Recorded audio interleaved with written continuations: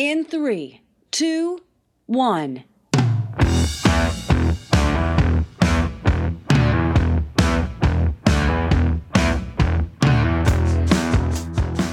The future of sales is radically transparent. Are you ready for it? Today, anyone buying anything relies on reviews and feedback shared by strangers, and often trusts those anonymously posted experiences more than the claims made by the providers of the products or services themselves. They expect to see the full picture and find out all the pros and cons before making any purchase. And the larger the purchase, the greater the demand for transparency. As it turns out, it also leads better, retains better, grows better, and creates advocates better. To understand how transparency can become your revenue superpower, join me now for my conversation with author, speaker, and coach, Todd Caponi. Well, hello, Todd. Welcome to the program. We're absolutely delighted to have you. Looking forward to it. Now, Todd, you've got some new product that's just got released, and we're going to get to that. But before we get started, before becoming a best-selling author and a world-class speaker and coach, what was your career? And I know you were an executive, a chief revenue officer. You've done a lot of that kind of work. You can talk about that. But even backing up, we're talking out of high school. What led you down the path to where you are today? Well, yeah, it really was my dad. Was a sales guy, a sales leader, did all of that. He worked a ton, but it was his passion. He'd come home every day with great relationships, a smile, and a fairly healthy bank account too. Like he did really, really well. And I thought in high school, college, that's cool. I don't think I want to do that. I had a face and a voice for radio, and I went into college to get into telecommunications. And then quickly found, I got to take foreign language for that. And none of it was appealing to me. And I ended up dropping into sales. In college, my first job was selling advertising for the local college newspaper. And I developed an affinity for selling and the relationships and kind of the independence of it. And I kind of went from there, got out of college, 3 offers to go sell because nobody else coming out of college had any experience. And we'll get into this. You had said something in kind of the pre-show that's very similar. I was kind of a B plus sales rep forever, though, right? I had a couple of great years. But in 2003, I had discovered this passion for teaching, for methodology, for leadership. I took everything I owned and I bought a sales training franchise from a guy named Steve Schiffman. I don't know if that name rings a bell. Oh, Steven Schiffman, absolutely. Yeah, and so I did that for a little while. Didn't do it that successfully, but great guy, great content. Yeah. Right. And I learned how to facilitate. I learned how to own a room. There's a lot of really good that I learned. The content for me kind of conflicted with the way that I think and a lot of what I believe. Sure. But it was really the catalyst for getting my career going. I could have gone and gotten an MBA, but instead I went and bought a franchise. Probably cost me the same amount, but the value that I got out of that was really the catalyst for the rest of my career. Well, we're really glad you did that. And I know Steven Schiffman for years. He's a prolific writer, lots of great content, lots of good principles. That's part of the history of selling and the evolution of selling. Now, you've made yourself a career, and I know you have a podcast where we talk about the history of selling, and you go right back, and it really is the oldest profession. We say it's been around. Matter of fact, I was trying to think of, what would be the first sales pitch that ever existed? Some would say it was Eve selling an apple to Adam. It was the serpent selling it to That's right. Yeah. So that's where it started, and it's kind of evolved there. So let's talk about that, because you've got into the history now, where you've been into the history for a long time, because I know when you left the revenue, or you went to as an executive and working for a review company, and that's what led you to the insights, which started to create your books, which I want to get into as well. But let's talk about the history for a little bit. You've read everything under the sun on that. What led you to the history? What made that become a passion for you? It was one book. It's The 5 Great Rules of Selling. It's copyright 1947. Wow. I got that book somewhere. I started reading it, and I was fascinated by, if you go to LinkedIn today, or you go to a lot of posts, right? I mean, you can literally take paragraphs from that book and drop them into LinkedIn, pretend they're new, and people would be like, wow, that's brilliant, right? This stuff is just repeating itself. There was some crazy stuff in it too. But I've got more tabs and notes in a 1947 book than I do in a 2020 book or whatever. But it constantly was referencing old books. And so from the 30s and the 20s, and I was like, gosh, I wonder if I can find those. And so I started digging eBay, abebooks.com, and started building a collection. Awesome. And man, I'll tell you, the writing And the theories and the processes, I mean, everything that we do today, it's been done. We step on the same proverbial rake over and over again as a profession. We keep doing the same things over and over again. History repeats itself, yeah. Exactly. So I developed a passion for not only this, but the whole predictability piece from looking at history, but just the writing and the theory and the process. So much of what we do today came from 100 to 120 years ago. And I literally, when cool people are doing cool stuff on the weekend, I'm sitting around reading a 1915 sales book. Awesome. Well, I understand that completely. And what's interesting when you look at the history, you see the mistakes that were made back then, yes. 70, 80, 90 years ago. We're still making those mistakes today. And you document those mistakes in your books where you show, look, historically speaking, we're still doing it. We still screw up the technology, for instance. And we'll get into that a little bit. From the evolution of selling. So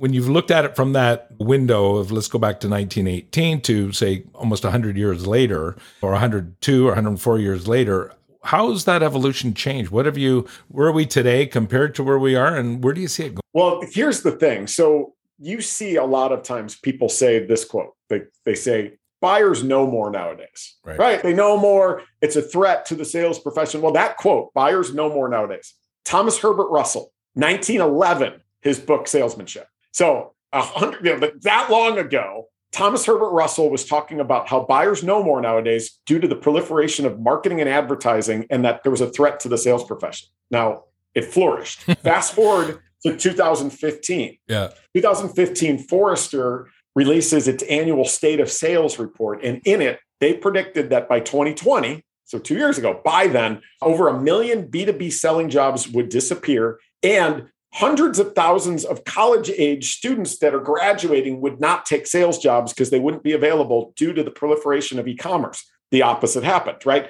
That keeps happening. Now, when we really look at it and we think about the future of selling through that lens, as it turns out, more information has not been a benefit to buyers. It's been a detriment. And as a result, as the proliferation of information and feedback and reviews and all of these pieces are out there for buyers, it's actually made it harder for them to cull through, because at its core, we don't buy when we're convinced, right? If we do, we're probably pissed about it a couple hours later. Right. We buy when we can predict. Right. And that sellers that are seeing that and that are adjusting and that are doing homework for the buyer, those are the ones that are benefiting. Those are the ones that are becoming a welcome addition to the buying process versus a necessary evil. And I think if we continue to see that as the lens, that our job is to help buyers predict, not to convince them, and that our job is to help do the homework for the buyer so they can achieve the outcomes. When you talk about becoming preferred, man, that's a huge opportunity to differentiate in the way that you sell. Right. And I believe that's where, when we think about technology decisions, process decisions, structure of our sales organization's decisions, if we look at it through that lens, that is going to be where the organizations flourish, is when they're looking through the buyer lens, recognizing buyer behavior and helping buyers to predict. Oh, well said. Lots of good insights there. I've always thought we've had a dysfunctional selling process because we have a dysfunctional buying process. And in your books, I think you call it consensual selling and consensual buying, but same idea. And what happens is it's changed, and the technology's made it a little more challenging. And of course, getting consensual approvals remotely is even more dramatic. And you address that again in your books. So where do you see the skills, though, of the sales force? What's going to be needed? So the sales professional of the future, and what we used to tell our clients pre-pandemic was, here are the trends 10 years from now, but we think that's been accelerated. We think that's been compressed, and we're there. Where do you see that going from a history predicting in the future forward perspective? Where do you see things going? So there's this whole area of behavioral science around how our brain reacts to fear, how our brain reacts to confidence when we're talking to somebody else. And I believe that as a buyer, for us to be able to predict, right, we need somebody to help us cull through the information and be an advocate for us, a consultant for us, to help us to make those predictions. I believe that number one thing, to think through this idea, I call it extreme firmographic focus in the book, but how do you become a value add to a buyer if you can't see the world through their eyes and experience the highs and lows with them, and to truly be able to predict in the lens that they want to be able to predict? And so there's a couple of things we talked about. You mentioned with the consensus selling, this idea of remote and remote buying and remote selling and all of that. Part of me believes that if we go down this hybrid lens, that sales leaders need to rethink just allocating territories based on geographies and start to think about allocating territories based on verticals and then build expertise within those teams. For example, it was one of the things that helped us get through the recession of 2008, 2009, is we created that approach for our whole team. Right. We were experiencing success in aerospace and defense companies. Right. And so we just said, hey, listen, I know you could call on any discrete manufacturer, but for the next month, we're going to hire a consultant that has been in the aerospace and defense industry for 20 years. He's going to come in. We're going to do lunch and learns. He's going to tell us what these people care about, what they read, how they're measured. They're even going to show us inboxes so that you can see how you stand out in the white noise of the inbox of the aerospace and defense expert. And we're also going to talk to our customers that are in our space, and we're going to invite them in because they want to see us be successful. The next thing you know, that confidence builds in our reps. They become an asset to the buyers. The buyers want to talk to them, right? Because they're learning from my sales reps. Right. And the next thing you know, our pipeline's growing. And all of a sudden we're getting Gulfstream and we're getting Cessna and we're getting all of these Northrop Grumman. And then we took that theory and just went out a little wider to oil and gas and heavy manufacturing, went a little wider. Next thing we grow 400% year over year and we're selling the business to SAP. I believe that that is a core element of successful companies is when things get tough, don't cast a wider net, go tighter. Yep. And that is actually a lesson that not only should be for downturns, but always, because confidence is contagious and you become an asset to your buyer instead of there to sell them something. No, that's a huge insight. I've always believed smaller the niche, bigger the market. Yeah. And who makes more money, the dentist or the orthodontist? And everybody goes, well, the orthodontist. Well, who does the marketing for the orthodontist? And it's the dentist. So how do we get the market to become the marketers? Right? That's a good analogy. I like that. That's awesome. It works great. And you can have more than one vertical. One of our verticals, oil and gas, was a big vertical for us. Once we got the major producers, we got everybody in the food chain. And we identify, and not everyone in that food chain is a good candidate, but it's like your aerospace example. There might be part suppliers, distributors, and you're going through the food chain, and you become a specialist in that particular vertical. You can have more than one vertical, because the nice part, we've got recession, we hear the R word looming on our horizon here in North America and even globally. That's when the pain's the highest. People don't make a move unless the pain's so great they have to, or the pleasure's so good they want to. Now, if things are going good, we just won the Super Bowl. Hey, we don't need to fix this. It's not broke. Let's not touch it. So we get busier when the market gets worse, and I'm sure you do too. So love that with the verticals. This episode is sponsored in part by Rainmaker Digital Solutions, featuring Active Campaign. Looking to drive growth with customer experience automation? Active Campaign, the #1 marketing automation platform for e-commerce, B2C and B2B companies, gives you the email marketing, marketing automation, and CRM tools you need to create incredible customer experiences. Active Campaign is the platform we use to reach, nurture, convert, and grow our business, and you can use it to grow yours. You can see why 150,000 plus businesses like yours choose Active Campaign to help them grow and become preferred in the markets they serve. You can also start your free trial by visiting our website and clicking on the Active Campaign trial link. As a bonus, we'll also give you a digital copy of my book, Becoming Preferred: How to Outsell the Competition. And in the interest of full disclosure, I am a shareholder in the company. And now back to my conversation with Todd Caponi.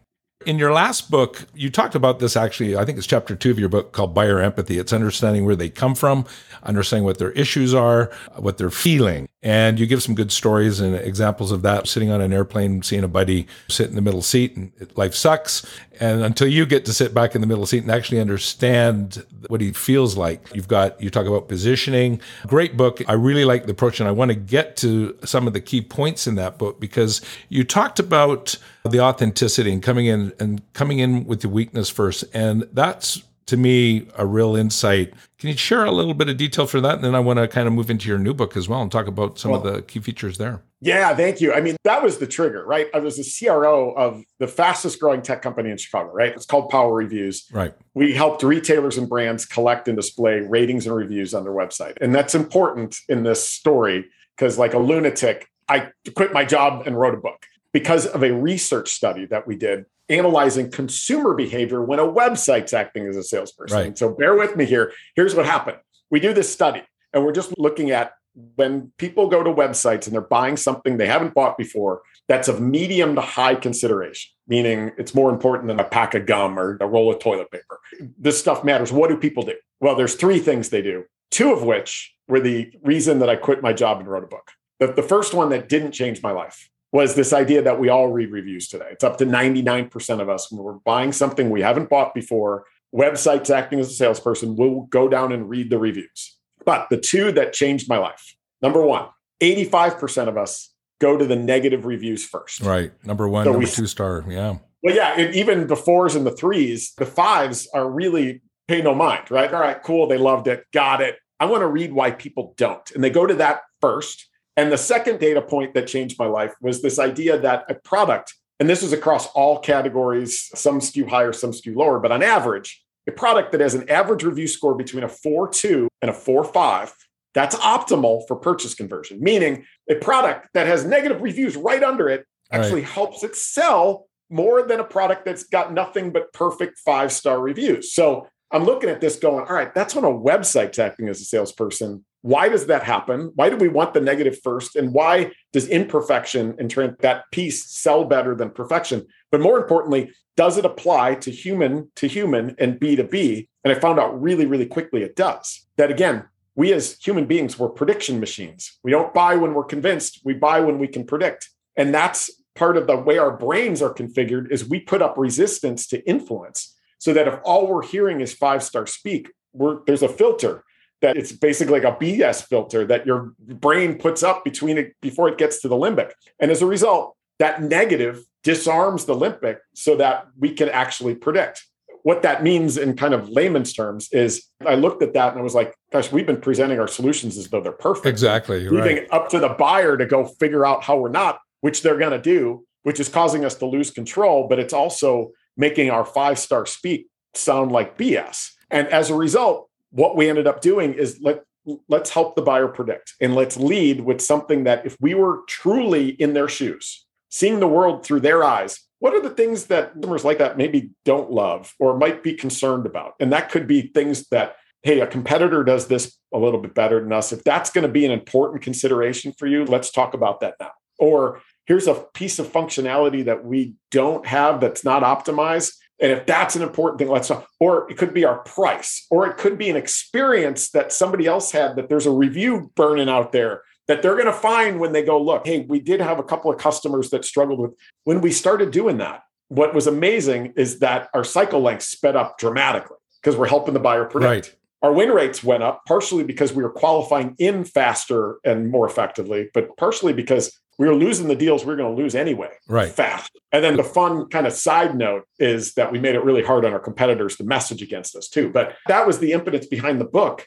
And when we did that, we became Chicago's fastest growing tech company. And we were winning deals that maybe we had no, from an outsider's perspective, we were smaller. There was a bigger behemoth that we were really beaten up. And I swear it wasn't just our tech and all that. We were differentiating in the way that we sold, and we were becoming preferred, right? Well, the trust factor went through the roof. You actually tell a story when you were in New York and you had a couple of extra hours, and people can get into the details of the story, but the room quickly fills up with 7 to 9 people, and they expect you to give a presentation, and right away you're telling them why you might not be a good choice for this. Yeah. So I tried to think back in my world, when did we ever try that, and did it work? And I actually came up with an example of that. We had a big pharma company with a drug that was 95% accepted by all the doctors. But a new pharma was coming out with a drug that was better than our client. And the company coming out with the new drug was hiring 400 salespeople to go hit the market and say, hey, we got this better product than company A, which was our client.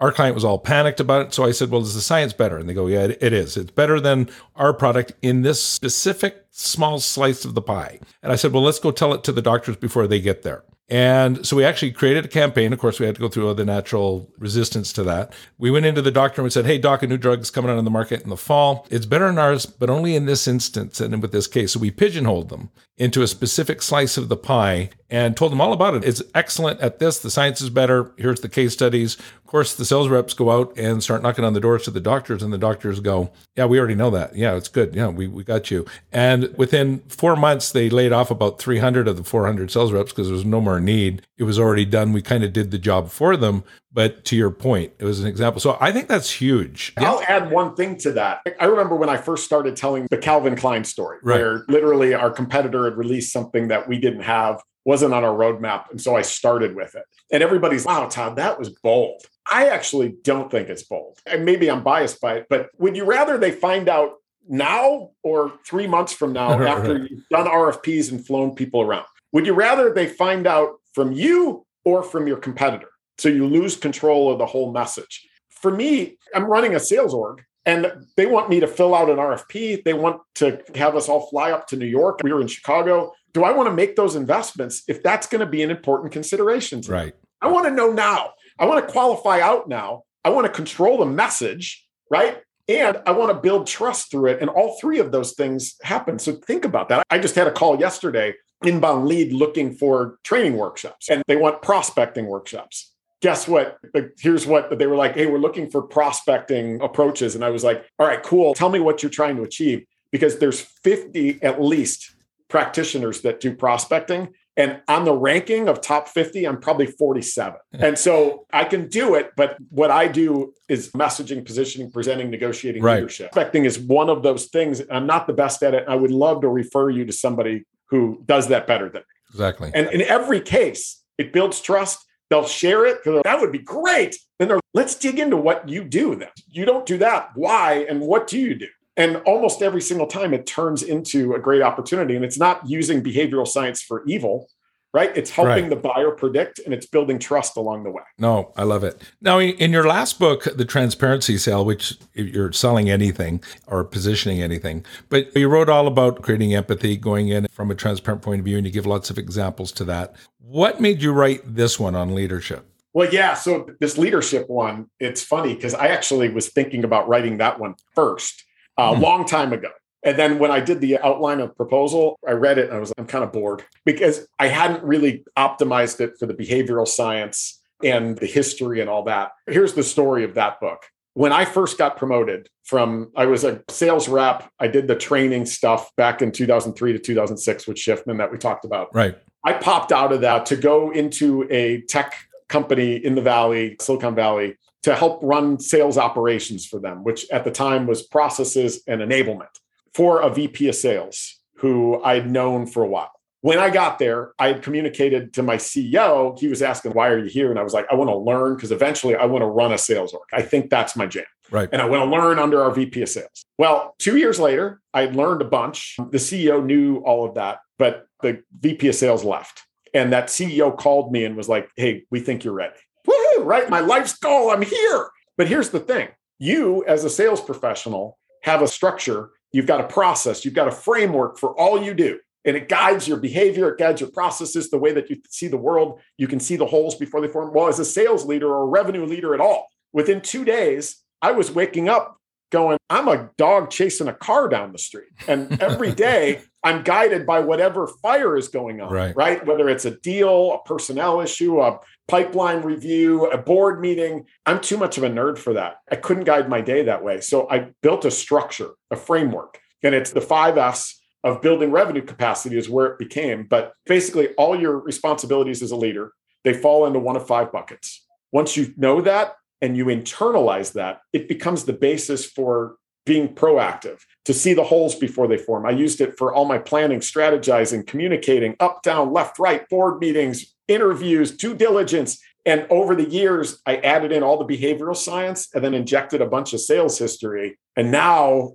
as we went through the Great Resignation and now into whatever's coming, the need for optimized sales leadership and revenue leadership has never been more pronounced. And as a sales history nerd, I've read 100 sales management leadership book. I've never seen anything like that. And that was part of it too, is I didn't want to write a book that's been written. Well, that structure incorporates behavioral science, research, and data, and to support your individual structure. So let's dive into those 5 F's. At a high level, you as a revenue leader, you've got 5 categories of responsibilities, always, ongoing, and always. Number 1 is to the focus. So the most important asset you and your team have that they can convert to revenue is their time.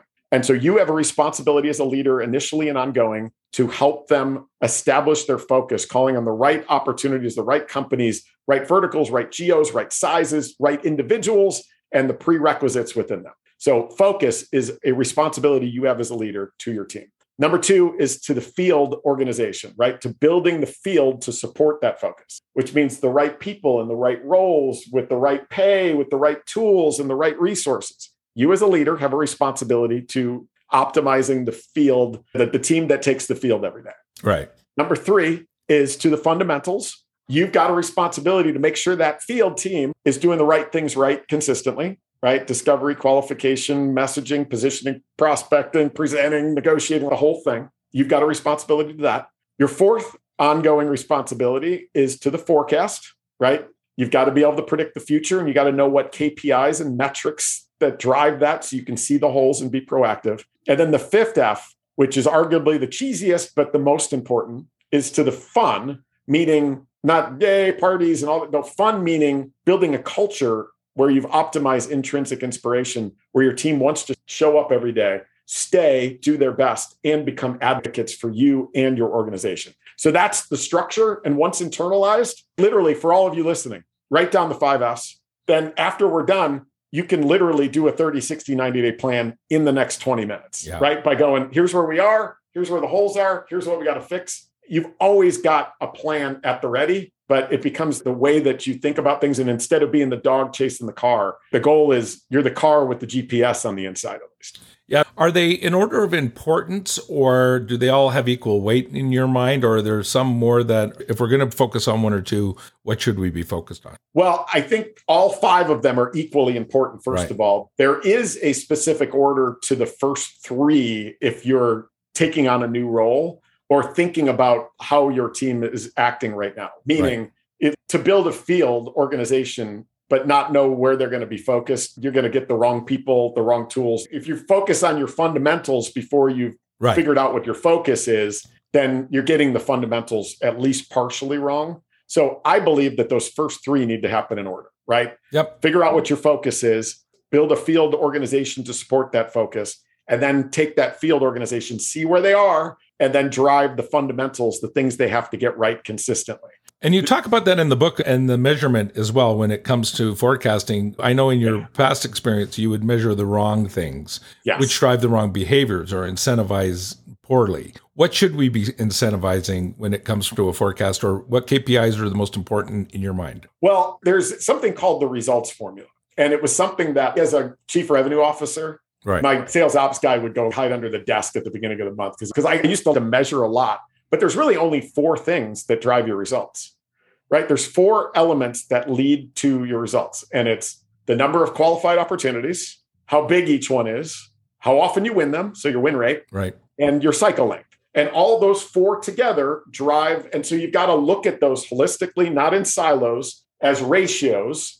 And those are the 4 KPIs that if you understand the relationship between them, that, hey, all of a sudden our qualified opportunities are down. We must be in trouble. Wait, not so fast. That actually happened with us. I went into a board meeting and our chairman was one of those. And he's looking at our opportunities, like our flow, pipelines, our funnel. And he's just, what's going on? Like, are you guys not prospecting well? And I was like, well, hold on. Look at the 4 together. We are working on a smaller number of opportunities because we're qualifying out a lot faster. But our deal sizes have gone up. Our win rates have gone up and our cycle lengths have shrunk. And that's why we just grew 40% quarter over quarter, right? Take it easy. We got to look at all 4 of those. Quality, not quantity. Well, it could be if we wanted to go the opposite way. We could say we got a lot more opportunities in because our deal sizes have gone down and our win rates gone down and we're okay.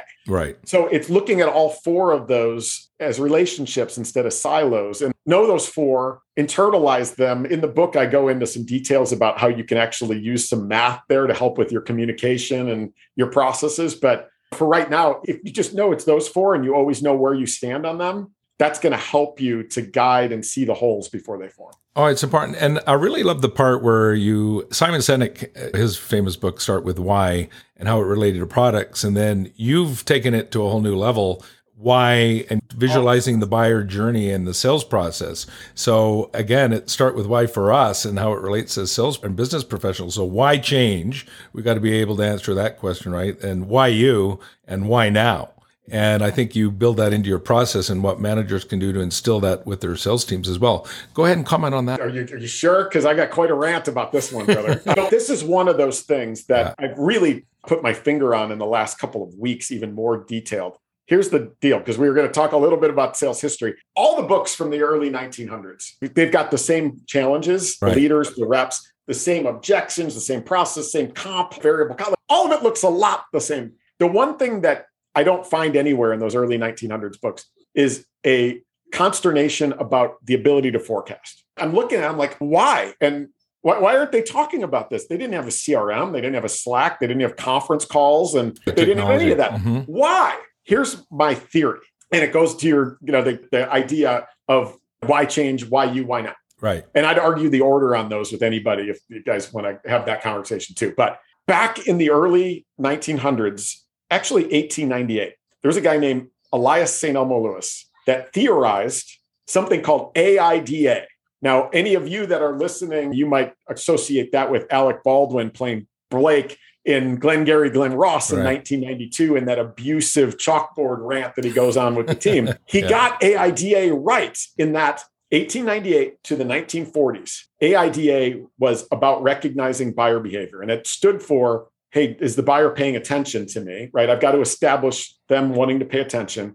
I then need to establish their interest in what I'm selling. So I was interested. Are they interested? The next one was desire, which was, now have we established a desire for what I'm selling? And then the last A was action. Are they ready to take action? Every sales process, every forecasting process from 1900 to at least the 1940s used that as the basis for their process and their forecasting methodology, to the point, and the book is 1924 Salesmanship by Elmer Ellsworth Ferris. He actually writes, all writers on salesmanship concede that every sale will, the mind of the customer will pass through those 4 different stages. Literally, there's 15 books. Right. They all go AIDA. They would stop talking about it in 1924. Everyone. How many use AIDA today? None. Zero. Right. Zip. It's all gone. And the problem that I see in our ability to forecast, even the way that we think about the structures and processes that we put in, is that it started with Siebel in 93 and Salesforce in 99 and HubSpot,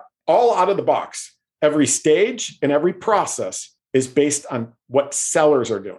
We talk about being buyer-centric, right? Of course, we're buyer-centric, but all of our processes and the endorphins that the reps get along the journey are based on what they're doing. And they're really not systemically focused and taught to recognize buyer behavior. And yet we go, why can't we predict when a buyer will buy? We're not teaching how to recognize buyer behavior. And so maybe it's not AIDA. That's where this why change, why you, why now came from. We used it at Power Reviews, and it made our forecast crazily accurate, is to layer on that element into the stages so that our sellers are getting their endorphins from getting the signals from the buyer that they're proceeding along the process that a buyer goes through, instead of endorphins based on, I sent a proposal, now it's 50%, right? That does nothing to do with your forecast, right? And so that, again, a bit of a rant, but I believe that if we're going to tell anybody that we are buyer-centric, but all of our measures and processes are based on seller activity, you're doing it wrong, and you can't question why your forecast is so inaccurate. Well, I think you have a whole section on it. I think you call it the behavioral science of intrinsic inspiration. And it's the emotion versus the logic, right? We tend to sell logically, and we look at symptoms of organizations. I mean, we always say, look, if you're experiencing a long sales cycle, if you're hearing, we've got to think about it, the problem is you. It's you. Yeah. And I don't mean you personally. It's the process that's the problem, because our processes are logically fed. It's all numbers, it's facts, it's figures, where the actual decision, and I know you preach this, is emotionally based. And it's the way our brains are wired. So if you can tap into the emotional components or what's in the database. An example I would use is if I say to you, what's 2 + 2? You go 4. That's right. Now what's 27 times 15? You got to do the math, because one's in your database, one isn't. And it's that autopilot, right? And if you can tap into what's intrinsically built into the autopilot. So some questions that might be important. Hey, last time you did this, what went into your decision making? How did you arrive at this last time you chose a vendor? What's your process for selecting? Find out what they did in the past, and you can tap into that and use it into the future, understanding where they're coming from. And they say you really address it from an authenticity point of view, a transparent point of view, and then looking at how to motivate them, which gives you predictability. And then you can go on to sales recognition, your independent security. It goes on, and you cover a lot of that inside your book.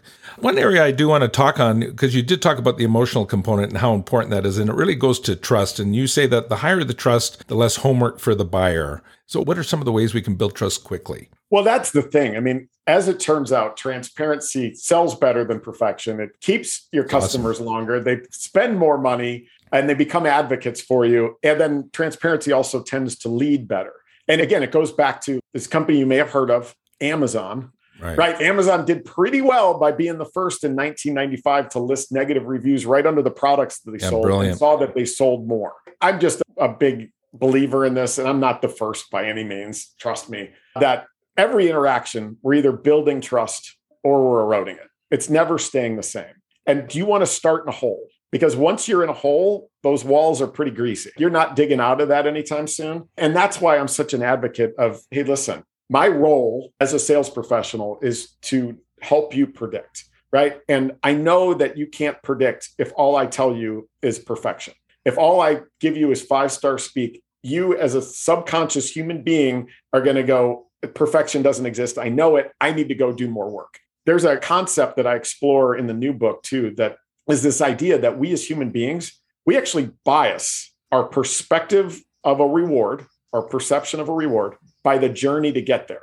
And it has to do with what you were just talking about, Michael. It was the idea of when you've done this before, what does it look like? All those processes, because we as human beings, we've got an expectation of what a journey to a reward will be. And if all of a sudden we get into it and that expectation is missed, our perception of the reward goes away. I tell a story of taking my kids to ice cream.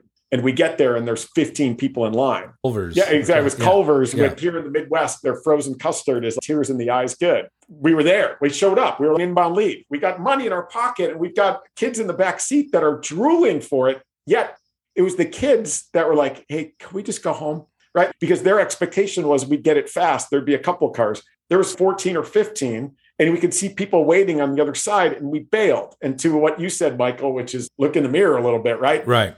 If the people in the Culvers are looking out the window going, what's wrong with those people? They drove all the way out here and they left, a couple of idiots. Right. But no, it's you, right? And you got to look at your own processes, set proper expectations and consistently meet them. Start there, right? But it's also that understanding that if we're creating unnecessary friction in our buying journey, we are actually degrading a perception of that reward that maybe they were interested at some point. And then you wonder why we keep losing to the status quo. No, it makes sense. And that's where your vulnerability creates that authentic differentiation and then informing them, moving into that trusted advisor status. A click of the mouse on the search on Google, we can find your competitors, what the prices are. So there has to be more differentiating factors, right? You cover a lot of that in the book and a lot of detail. So we're really delighted that you wrote that book and lots of gems, and you're always generous with your content. We're going to be putting all of your content information, some of the links that you have. You've got a lot of value that you offer on your website. What's the best way for people to get hold of you if they want to bring this into their organization? Yeah, I mean, the point of writing the books was to get the ideas out there. Right. Because I care about this profession, right? And I hate that Gallup every year issues their most to least trusted professions, and sales is always we're right up there. Bottom. Yeah. So yeah, I want to put this stuff out there. And toddcaponi.com. I've got my blog that I write a bunch of stuff on, podcasts, videos. It's all free. Just go do it. If you want to follow or connect with me on LinkedIn, I share a bunch of my nonsense there. Let me know where you heard me though. That's super helpful, but I'm a Google search away. And the book is The Transparency Sales Leader and just dropped, available on Amazon. And they can also get the Transparency Sales. So worth getting both of those. They lead into each other. And you were generous with some of the insights that we have in the book. Easy reads, well explained, good examples, lots of good anecdotes. So it's easy to walk away with the concepts. Now, I know too, you have a 9-year-old and an 11-year-old. And I remember reading one of the stories about your wife teaches your children piano. Yeah. And she uses some of the same principles that you teach, even teaching your kids piano. Just quickly touch on that just for us. Well, yeah, I mean, they hate it, right? Piano is just a nightmare. But you see that the sparks of engagement happen when they are able to optimize certain elements of what drives us intrinsically, right? Right. One of those things that I talk a lot about in the sales world is in sales, we start everybody over at zero. And it's like we've taken something you've built and disassembled it and then told you, hey, build it again, but build it bigger and we're going to pay you a little less for it, right? Versus them being able to see the fruits of the labor, their impact, their mission, their purpose. And that's what happens with piano, right? When they accomplish a song, when they get a new song done and they've mastered it, it goes up on a list. Right. And we all celebrate it and they see it all the time and they start to see that list go down. I'm not advocating for the sales profession getting rid of the starting over at zero part, but I want you all to think about how are we making it so that our top performers are seeing the fruits of their labor and the impact that they're making on your organization over time, and using that as a beacon to keep them motivated, because the starting over at zero literally incentivizes and helps your lowest performers, because now they're back at the same level as your top performers who have now been brought down and you're all at zero at the starting line again. And we're looking for evolution, not revolution, right? Exactly. That's it. Terrific. Well, Todd, thank you so much for sharing some time. 100 years from now, they'll be looking back at your books and going, look at this, look at this. So history does repeat itself. So if you do want to see what's going into the future, grab the book. It's perfect. The Transparent Sales Leader, available on Amazon. They both are, and the Transparency Sale. And again, we'll have all the contact information in the show notes. Todd, thanks. Been a pleasure. This is fun, man. Thank you. This podcast is created and associated with Summit Media. My production team is Beth Smith and Kendra Vickers. The fee for the show is that you share it with friends when you find something useful or interesting. Goodbye.